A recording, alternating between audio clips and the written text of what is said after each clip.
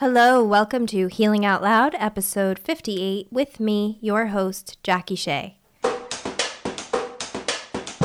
There was devastation. My body had gone through a war that I had no ammunition for. I believe that if you want to overcome illness and thrive in life, then self-advocacy and hopeful connection through shared experience are necessary ingredients. Healing Out Loud is designed to bring you just that, inspiring, relatable voices that have made it through their darkest days to ultimate triumph by advocating for themselves and engaging with empowering self-care tools. I want you to start healing today. If you like what you hear and want more, there are 3 ways you can stay in touch. Follow me on Instagram at Shea Jackie, that's SheaJackie. Join my newsletter at JackieShea.com or contact me directly through JackieShea.com and I will see how I can support you and meet your specific needs. If you missed the last episode with Stephanie Foyer on anosmia, check it out at JackieShea.com/57. In just a moment, we are going to meet my guest this week, Cindy Kennedy. Cindy Kennedy is a nurse practitioner who worked in women's health for over 20 years. She practiced gynecology and has cared for thousands of patients and became a nurse practitioner after realizing she wanted more patient-centered care. She contracted Lyme disease in 2011, never saw a tick or a bullseye rash. Her symptoms were subtle at first, and then in 2011, her disease struck with vengeance. Even as a knowledgeable healthcare professional, the struggles to find a cause became overwhelming. Searching for answers to her failing health, she sought the care of multiple doctors, all of whom did not help. Her illness was a mystery. In general, she discovered that healthcare professionals are not adequately trained to recognize and treat Lyme disease and its co-infections. She came to feel the same sinking feeling that other Lyme sufferers must bear, the endless walk down the frightening path of misdiagnoses, shattered hope, and disappointment. Resources for learning were not very credible. As her health improved, she became passionate about providing education and guidance for those seeking information about Lyme disease, health, and healing. All this has led to the development of her popular podcast series, Living with Lyme, and her private practice, Pursue Wellness. I'm going to dive in with Cindy as much as I can, asking her about her Lyme symptoms, diagnosis, and treatment. I'm also going to ask her about what it was like to be a medical professional and witness how little support that profession gave her in healing. I also want to know about gut health and how Cindy used laughter and a sense of humor to heal. Hi, Cindy. Hello, Jackie. How are you today? I'm so good today. How are you? I'm doing okay. Yeah. It's getting warmer here up in the Northeast. So yeah, you're in cold place, a very cold place. Yeah, we are. But I'll tell you, seeing the little bulbs come up, the little flowers, we just know it's over. The worst is over. We're in the home stretch. You're in Massachusetts, right? I am. Tick Central. You got it. This Northeast is inundated. Mm-hmm. But I got bit in Los Angeles. I like to remind everybody that there are ticks everywhere, even when you think there aren't. Yes. Up at UMass in Amherst here, they have the Tick Check Lab, and I think it's called Tick Report. And their analysis of all these ticks that come in, they do keep track and log where they're coming from, and they have received ticks from every single state, including Hawaii, although they think that kind of got there by travel, but it's every state. Nothing's left out. You know, I used to live in Hawaii, actually, and I did a lot, I did a lot of camping there. I did a lot of hiking there. I did a lot of being like naked in the woods there, because in the rainforest, because it's kind of like you go skinny dipping in the waterfall and then you hang for a little while. Truly, that's life. Oh yeah, wow. That's life. Okay. So I remember when I moved to LA, I was so bummed because I was like, oh, there are all these things you have to worry about here that you just don't have to worry about in Hawaii. And when I got Lyme disease, I met with a Lyme literate doctor, and we were talking, and I was like, because she was trying to see if I had been bitten previously. And I was like, I did live in Hawaii. I was like really careless there, but there are no ticks in Hawaii. And she paused me and looked at me and said, "Oh, there are ticks in Hawaii." She said, "I have 2 patients that got infected in Hawaii." And I was like, "Oh, shit." Yeah. I know. Just when you think it's safe to go outdoors. I know. Right? Yep. All right, Cindy, let's dive in. So the first question I've been asking lately that I'm really into is, what was the most emotional pain you felt in your life prior to illness and Lyme disease? I always had a difficult time from growing up feeling like I was being taken care of. I was always kind of the one that had to take care of myself. Loving parents, but, in that era, I'm in my 50s, I think it just was different, and I was an only child. So that I took along with me for a long time. And then, of course, getting sick and having no clue of what was wrong with me, and not many of the providers, a dozen, I guess, they weren't taking care of me. So that just stuck with me. And it's very hard. It's very hard because you feel like, oh gosh, I wish someone would step up to the plate here. And a little bit, then you start thinking, oh, am I selfish? Should I, just master this all on myself? And so that was the thing that I had harbored for a long, long time. Yeah, I'm so glad you brought that up, because you're talking too about past trauma really influencing the ways that you're specifically triggered by illness. And that was also really true for me, as I really struggled with the abandonment and the lack of care I felt in my childhood. And then when I got sick and I felt deeply abandoned by the medical community, who were supposed to be kind of focused on saving my life, and my life was in their hands, and I felt so abandoned by them in general. It really triggered me deeply. Thank you. I'm shaking my head, because what do you do? What do you do? I get emails from people who were referred to me, and in the pediatric realm, which is just so near and dear to my heart, mothers saying, I found a tick on my 18-month-old, my 2-year-old, my 4-year-old, whatever, sent it off to the lab. It came back positive, and my pediatrician refuses to treat me because my child didn't have a bullseye, isn't sick. And yes, of course, Lyme disease, even if you do get bit by an infected tick, not all people will get sick. However, we all know that children are much more susceptible, and it's their little lives, and if they're really young, they can't talk. And what do they know about feeling tired or feeling pain? It's very different when they're not, speaking, or don't understand the words to actually say. And I find that really difficult. And, I don't know how to change it. I'm only one person. I don't think I can change it, because a lot of these doctors are just unwilling to come to the side of the people who are Lyme literate. Mm-hmm. Yeah, that's a really good point. And that's actually something I'm wondering, as a healthcare provider, before you got sick with Lyme, what were your thoughts about Lyme disease? What did you know about it? What did you think of it? Did you believe in it? I knew it was there. I knew a couple of people. I knew they were treated and got well. And I had no idea about the bureaucracy, the controversy, the lack of testing sensitivity and reliability. I had no clue. And it wasn't until I met my Limey friend, as I call her name is Jen, and she actually pointed me in the right directions, and she taught me. And all of a sudden, it was just so eye-opening.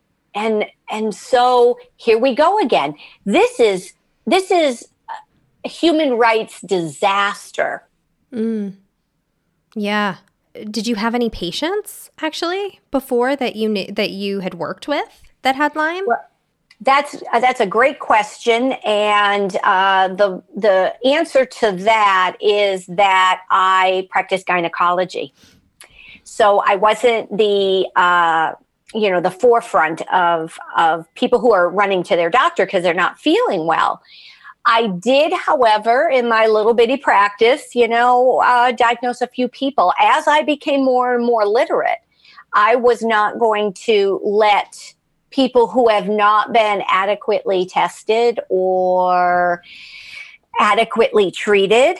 I made sure. And yes, I did find some, and I pushed for some others, and I, got pushback from some of the doctors when I found someone with a very high C-reactive protein. That can mean a lot of different things, but one of the things, it can mean a bacterial infection. And the answer I got when I was talking to the patient and encouraging her, because it's not in gynecology, you should not be necessarily taking care of this. The answer I got from the patient, from the physician is, well, the nurse practitioner drew the labs, let her deal with it. And, it's like, come on, guys, we're all fighting the same fight. Why are we not, collaborating on this lab result and trying, and they don't take responsibility. Yeah. And the thing is that actually the more you know about Lyme, the more you can be in any medical practice and see symptoms. You have spotting between periods. Maybe your thyroid's affected. Why is your thyroid affected, right? You have really heavy bleeding suddenly. You have no period suddenly. Mm-hmm. All of these things can actually lead to, there's an underlying issue of those things. Right. And so when you start digging, they could totally lead to Lyme disease. You never know. Right. But in general medicine, no one is going to figure that out. No one is going to go to the gut barrier, your gut health, your thyroid health associated with that, adrenals. Mm-hmm. They're just not. Right. And, in this particular area, I'm talking about where I live, immediately here in Western Mass, there just is not functional and integrative health. There is a couple of centers. People who have found them stay there and you can't get in. So by myself opening a practice, which is pursuewellness.us, in case anybody wants to know, we're able to do a lot of this testing. What's really neat is we work with people remotely. It's a video platform. And, the more I learn, I have so much, information coming at me, and you have to kind of dissect it out. And the common factor is you've really got to go and look at the gut, find out the gut health, and then move forward from there.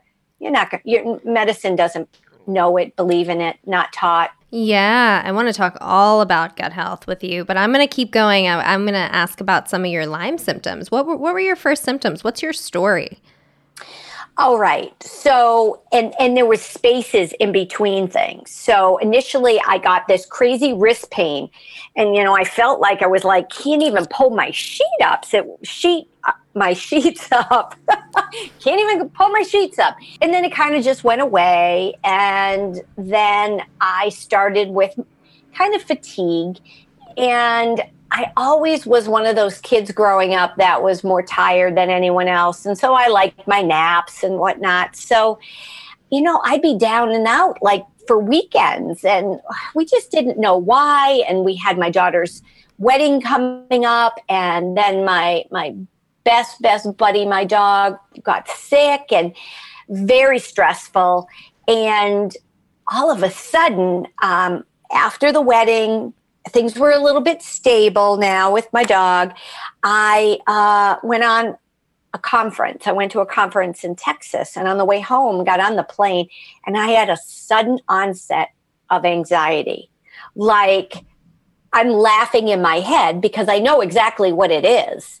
And I just felt restless. I was, crisscrossing my legs, and I was kind of moving in the seat and thinking, and I was by myself. So the person next to me must have thought I was out of my mind. And then I started, I got home, got settled, and then a horrific sleep disturbance. I was waking multiple times at night. And it was, and then of course, you know, if you're not sleeping, and we all know that that's critical for health and wellness, it really took a toll on me. And then it just was it was terrible, terrible downhill from there with, you know, flu symptoms and swollen glands. And I mean, you can see this cascade going on. And I look back, there was no way, even though I was tested a gazillion times, nothing was striking. I never had a tick on me, although I had, you know, high risk environment and walking in the woods with my dogs and things of that nature. But, you know, people were reading the test results and not understanding they weren't reliable. So all of this went on. I'm hopping from provider to provider to provider. So it was about 2011 when it started, and I wasn't diagnosed till about 2015. Wow. And yeah, it was a long time. And so there was devastation. My body had gone through a war that I had no ammunition for.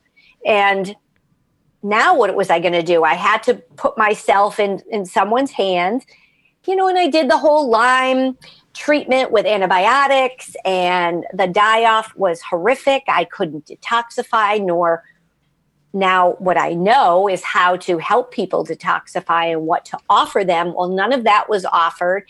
And I had to go on and get a PICC line and get IV antibiotics because neurologically I just was so off. And as time progressed, and we're going over, you know, we're on antibiotics for about a year and a half, I ended up having an awful allergic reaction and had to stop. And at that point, I really was ready. I really said, this is no way to live. I don't know if I'm worse on them or off them. But I did see a Lyme-specific doctor in New York.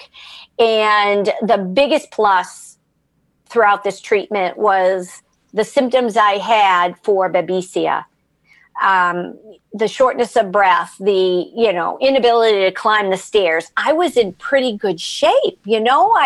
It was terrible to feel that way. So he did start treatment with Mepron, and that did make a huge difference for me. And so since that was better, and I had this allergic reaction, I said, that's it. I just got to stop. And I said to him, oh my God, you know, what's going to happen? Am I now, you know, going to lose ground? And he said, you may very well not. And that was so perfect. It was a positive. So I was so happy to hear that there's a good chance that I won't.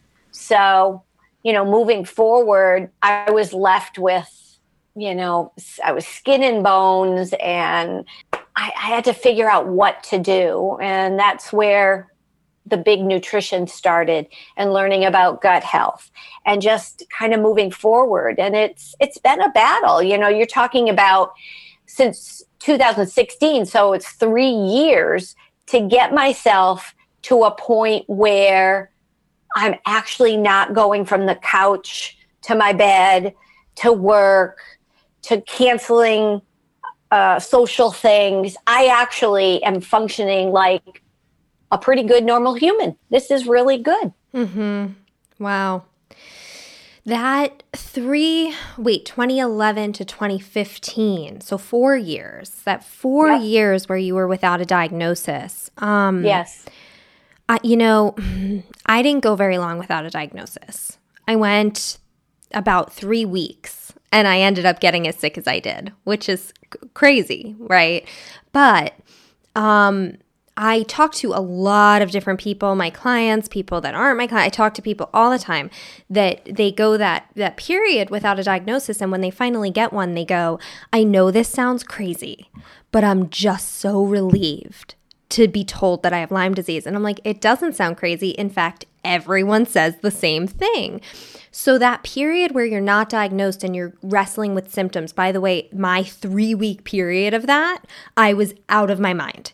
I was on Google. I was depressed. I wasn't sleep. I was out of my mind trying to figure out what was wrong with me and feeling so out of control. So did those 4 years feel almost just worse than even the worst of your treatment? It was a roller coaster. And my husband and I we tell the story all the time. We actually are guest speakers at a lot of the conferences or support groups, and we talk about the whole process of being a couple and dealing with this. And you have to really survive Lyme disease as a couple. And he was just spectacular. I know a lot of people who've lost their spouses or boyfriends, girlfriends, family members, close friends, etc., over this, because people are hanging. We're hanging for years, and people think you're crazy. And you're basically an insect bite, tick bite. One tick bite in terms of getting a diagnosis that have a psychiatric illness, because you're there, you're a frequent flyer at the doctor, you're not feeling good, they do tests, you're not feeling better, and nothing's happening. But for me, this roller coaster ride was because each visit with a new practitioner, that first visit in, I thought this was going to be it. So you'd be hopeful. Mm-hmm. Then you go back and either you get, I don't know, or geez, maybe you should see this type of doctor and then this type of doctor. And maybe we just ought to just get a sleep study. And then the sleep neurologist says, gee, I've never seen this before. You're waking 32 times every hour. And, isn't it do no harm? Isn't it when you got something in your lap that is so out of the norm, shouldn't you be doing something about it?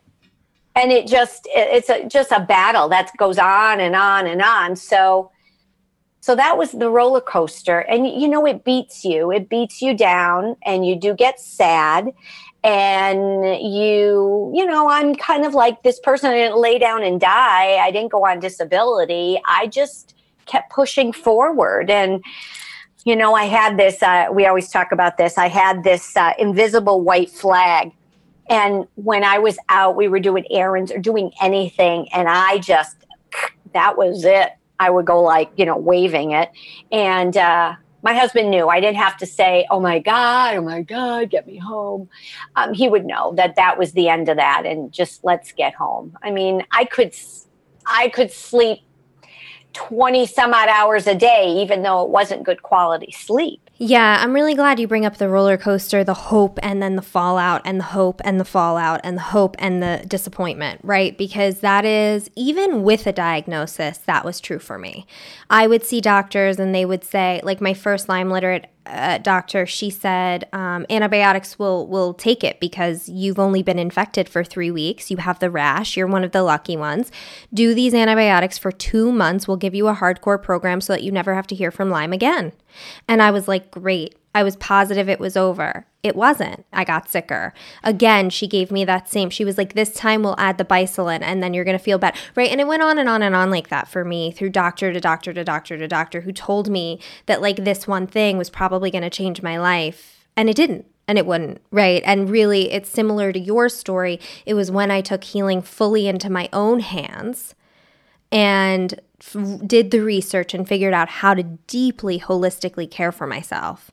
And when I really accepted that each doctor was going to tell me that the thing they were going to give me was going to work, when I really came to acceptance that like medicine is a practice, doctors don't have the answers. I just need to take this home with me. I was relieved of a lot of my anxiety and a lot of that roller coaster of hope, disappointment, hope, disappointment, hope, disappointment. And so I want to switch to, since you had started talking about this holistic, more focusing on your gut going on, what were some of the things that supported you when you got off of antibiotics? What were some of the things you did that you feel like really helped you heal? It still took a while. And I have to say that just concentrating on the quality of the food, making sure that I truly was getting the most nutrition that I could in, power-packed meals. And, learning the Dirty Dozen and the Clean 15 that was a great start. And from that point, really working to find what my body needed. Let's go over the Dirty Dozen and the Clean 15 before you go on, because you know what? We actually, it's something I talk about all the time, but it hasn't come up on this show. Will you go into it a little bit for us? All right. So the EWG, the Environmental Working Group, puts out on a regular basis all the things that they feel should be ingested organic, or what you can get away with conventional vegetables and fruit. Yes, right. Conventional. And so they did just release an edition for 2019. And so for anyone that's interested, they can just Google EWG, Dirty Dozen Clean 15 2019, and get the list. And usually what I suggest is download it, try to reduce it if you can, so it's smaller, and put it in your wallet. So when you're at the grocery store, you're like, wait a minute, does broccoli have to be, organic? And actually, I think they might have changed it. It does not have to be organic. But, the best you can do. People who buy like an organic avocado or a banana, I think are wasting their time, because you're not eating the exterior. You're not eating the peel. Right. Yeah, it's a really helpful list, and it's based on, right, the herbicides, the pesticides used, how frequently they're used, glyphosate specifically. So the things that are on the Dirty Dozen list, eating them conventionally can almost in some cases do more harm than good if they're on the top of that list. Right. When we mean the Dirty Dozen, we're talking about eating those organic. They need to be organic. Yeah. And one of the things that are difficult is getting certified as an organic farmer. Those plots of land that they're growing their fruits, their vegetables on, they have to go through a rigorous inspection, and you have to prove how long that ground has been clean. And so it's not that easy to do. Sometimes using your local farmers, if you have, local people who grow in their little greenhouses and whatnot, and you talk to them, you may find that they do not use pesticides. Now, not necessarily can they claim it's organic, but you could probably trust it, especially if they're eating it. Yeah, like at farmers markets and stuff. At farmers markets, a lot of things are not USDA organic because of the incredibly tedious inspection that happens.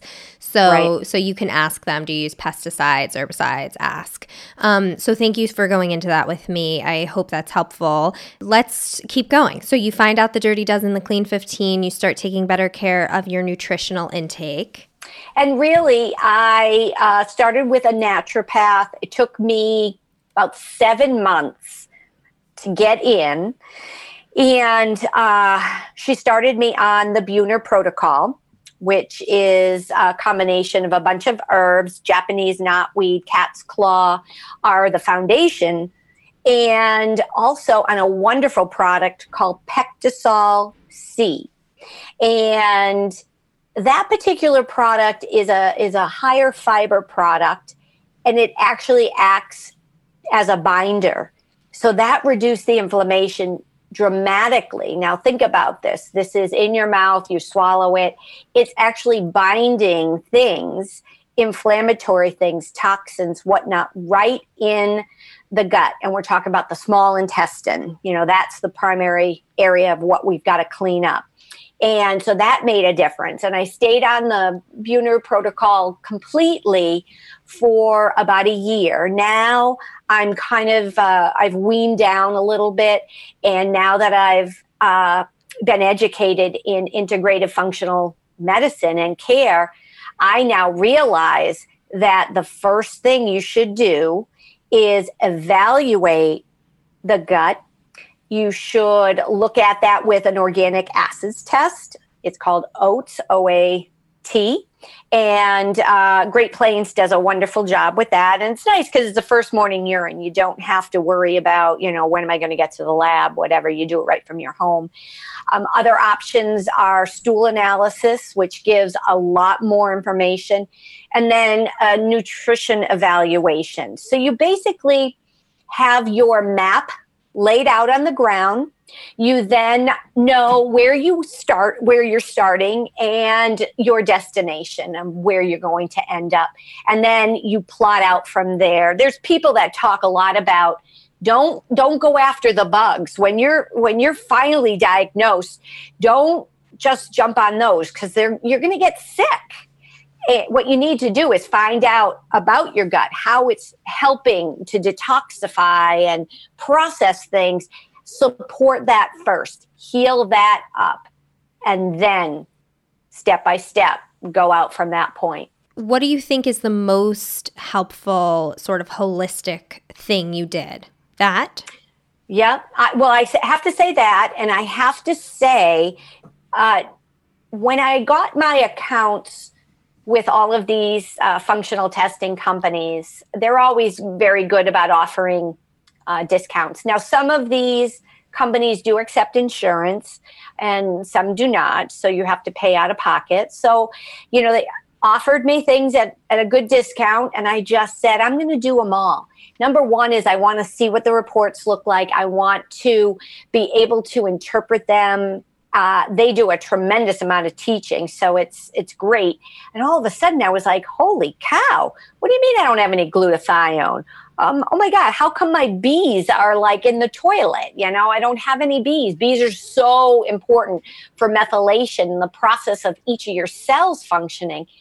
And doing my podcast series, I've met a tremendous amount of experts, and all of the topics that we talk about have, I guess I should give myself an honorary degree because, I'm spending an hour a week with experts. So I think doing the test, looking at it, understanding them, and now moving forward to try to continue to heal the gut, I think this is going to be it. I'm on the top of that roller coaster. Amazing. So why did you get discounts? What did you get discounts on exactly for people? As a medical provider who has a practice, and I have, I have a practice with a tax ID and a provider number, et cetera. When you talk to the reps, they're awesome, and they set you up, you get your account. And they usually say, okay, you know what? These are the tests we offer, and we'll offer you like a package deal because we want you. So, your option is do it on yourself or give it to a patient to do at a discounted rate, or give it to a patient, collect money from them and make money. Mm-hmm. So of those three options, I said, I'm going to take care of me first. Good. I love it. So I did that. Yeah. I love it. And what do you think the most successful or useful, productive thing you did from conventional medicine was? Nothing. Really? What about... I'm thinking it through. I mean, what was it? What about the drug you were given for Babesia? Oh, true that. My bad. Yes. The Mepron was key. It was key. That is very true. So that is, and truly, it was developed as an anti-malaria medication.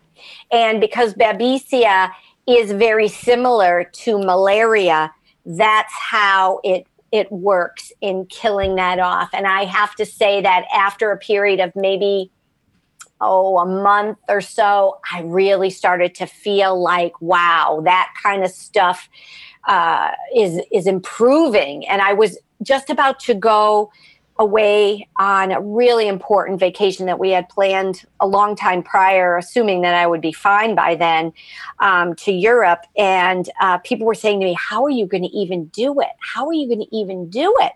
And I'm like, I don't know. I guess it's better to be sick in Italy than be sick in Massachusetts. So I went, and I actually did well. And one of the things that I know now, comparing 6 months, a year ago, way back ago, whatever, is that I have now the ability to recover. Before, I couldn't recover. I would go to, a simple yoga class. I would just, I feel like I have to crawl home. And the next day I'd pay for it. Now, what is wrong when you explain that to a provider?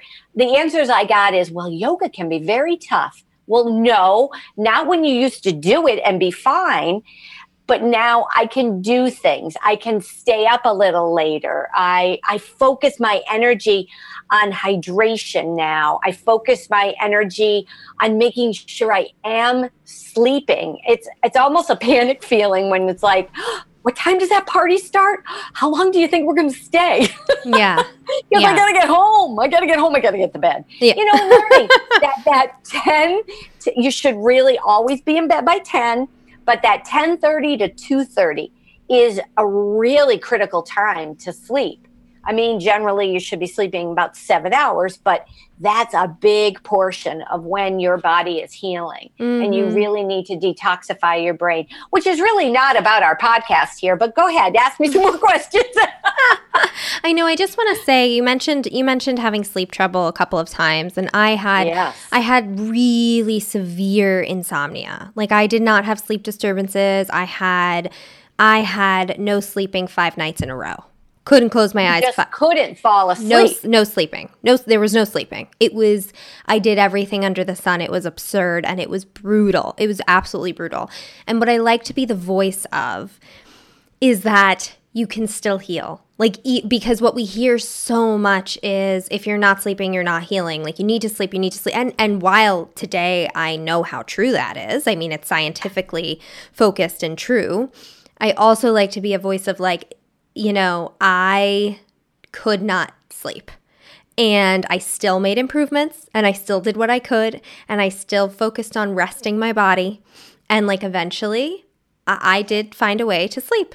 I mean, so it's a crazy thing, the sleep disturbances that can come with Lyme disease. And they caused me so much panic because I was like, if I don't sleep, I don't heal. And then I'd be in this anxiety thing, right? So, well, you ended up getting yourself into that crazy sympathetic nervous system, part of your nervous system, and you were being chased by that saber-toothed tiger. Yep. And you never got over to the parasympathetic.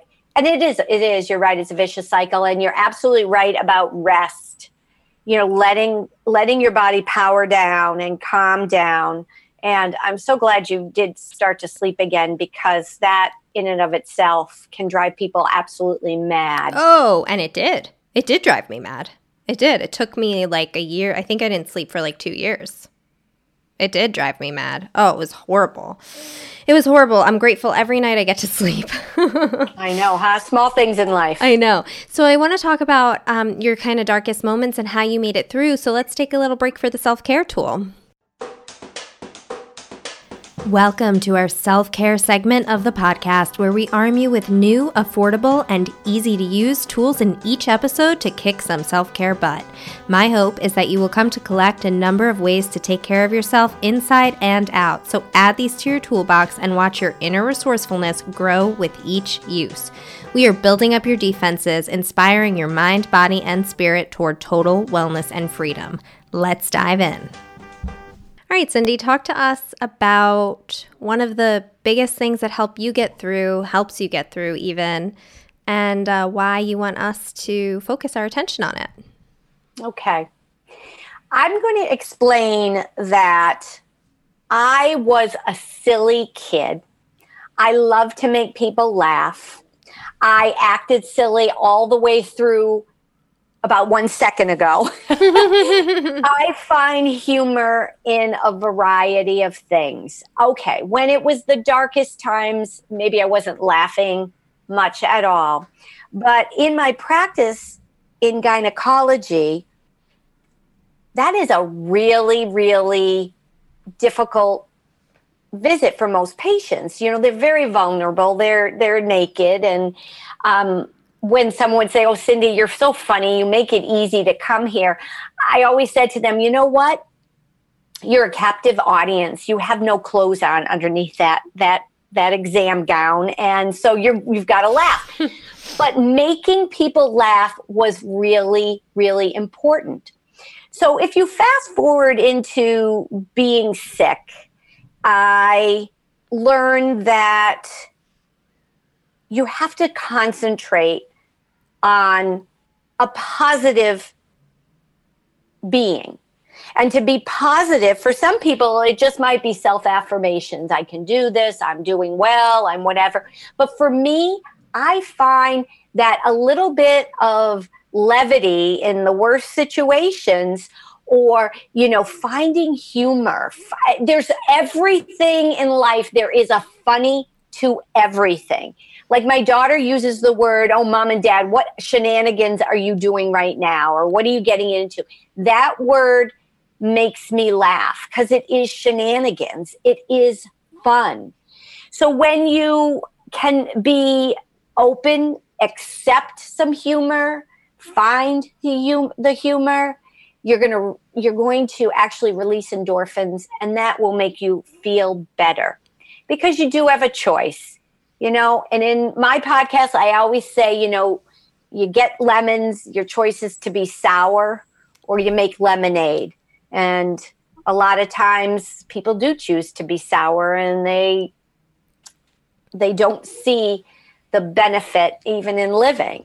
And I see the benefit in finding humor and levity in tough situations. So I think that if people really focus on themselves, they're mindful, they're aware, and they can giggle. It doesn't have to be a huge belly laugh, but if they can giggle, it really is a positive thing for their healing. It is. You're absolutely correct. Thank you so much for this tool and for bringing this topic to the podcast. I am in the middle of reading a book called Anatomy of an Illness by Cousins. It might be Norman Cousins. Anyway, in his 60s. Have you read this book, Cindy? I have not. You'll love it. You should read it because it's all about this. In his 60s, in the 60s, I'm not sure how old he was, he gets diagnosed with ankylosing spondylitis, and his body is totally taken out.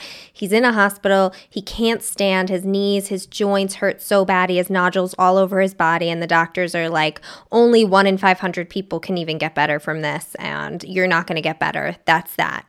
And he's like, absolutely not. I refuse to believe it. So he tests his sedimentation rate, and the sedimentation rate is so high, it's like 88. Right? Really, really high. And he decides that he's going to, with this fierce will to live that he has, he's really going to look at what makes a difference. He can't sleep. He's in so much pain. He takes himself out of a hospital because he doesn't think a hospital is a healing place. And he starts noticing that when he gets belly laughter, when he experiences belly laughter, it's like anesthetizing to his pain, and he gets sleep for 2 hours. So he notices this. So he starts putting on these really funny movies and laughing and going to sleep for 2 hours and laughing and going to sleep. So then he has the doctor test him, do a blood test of the sedimentation rate earlier in the day and then after he laughs. And each time, the sedimentation rate would drop another 5 points. And it was cumulative. It lasted. So then he finds vitamin C. And anyway, this book is all about him really being his own advocate, and finding out the things that helped him get better. Laughter is actually medicine. It might even be the best medicine. I don't know. It is. But you know what? It's unfortunate that some people cannot find the humor in anything. I mean, even people who watch comedies or see a comic or whatnot, I don't know. Maybe it's a learned behavior. Maybe you just have to concentrate on understanding maybe why you don't laugh. Maybe you're really a sad person in general because something really you haven't dealt with. Mm-hmm. Yeah. I know that I did not laugh for the first year and a half of being sick. I found no humor. I found no humor in anything. I was deeply, deeply depressed. I felt like the world was mocking me. I was like, I hate this so much. But did you, while you were going through that, did you even realize that you aren't laughing? No. Or it's not until after? I didn't realize. And then I met with somebody who had gotten well from MS. And she said to me, you need 3 things. You need gratitude. You need this other thing, vibration. And she said, and you need to laugh. And in that moment, I went, oh, I haven't laughed in a year and a half. Oh my goodness. And I started laughing right away. So see, sometimes what you're saying is like some people can't find the humor. It might just be that they're not realizing that they're not laughing or finding the humor, because that was true for me. Right. And that is true. But it's all being aware. People walk around the world. They're in a daze. People drive from one place to another and like have this sensation that they had no clue of how they got there.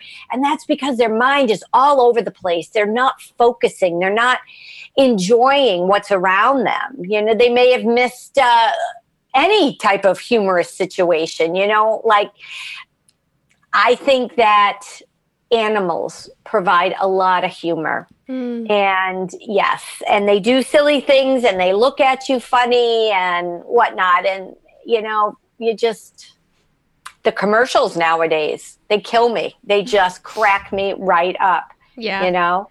Do you think that Lyme disease actually helped you to have an even stronger sense of humor? Absolutely. Absolutely. What are some of the ways you changed for the better with Lyme disease?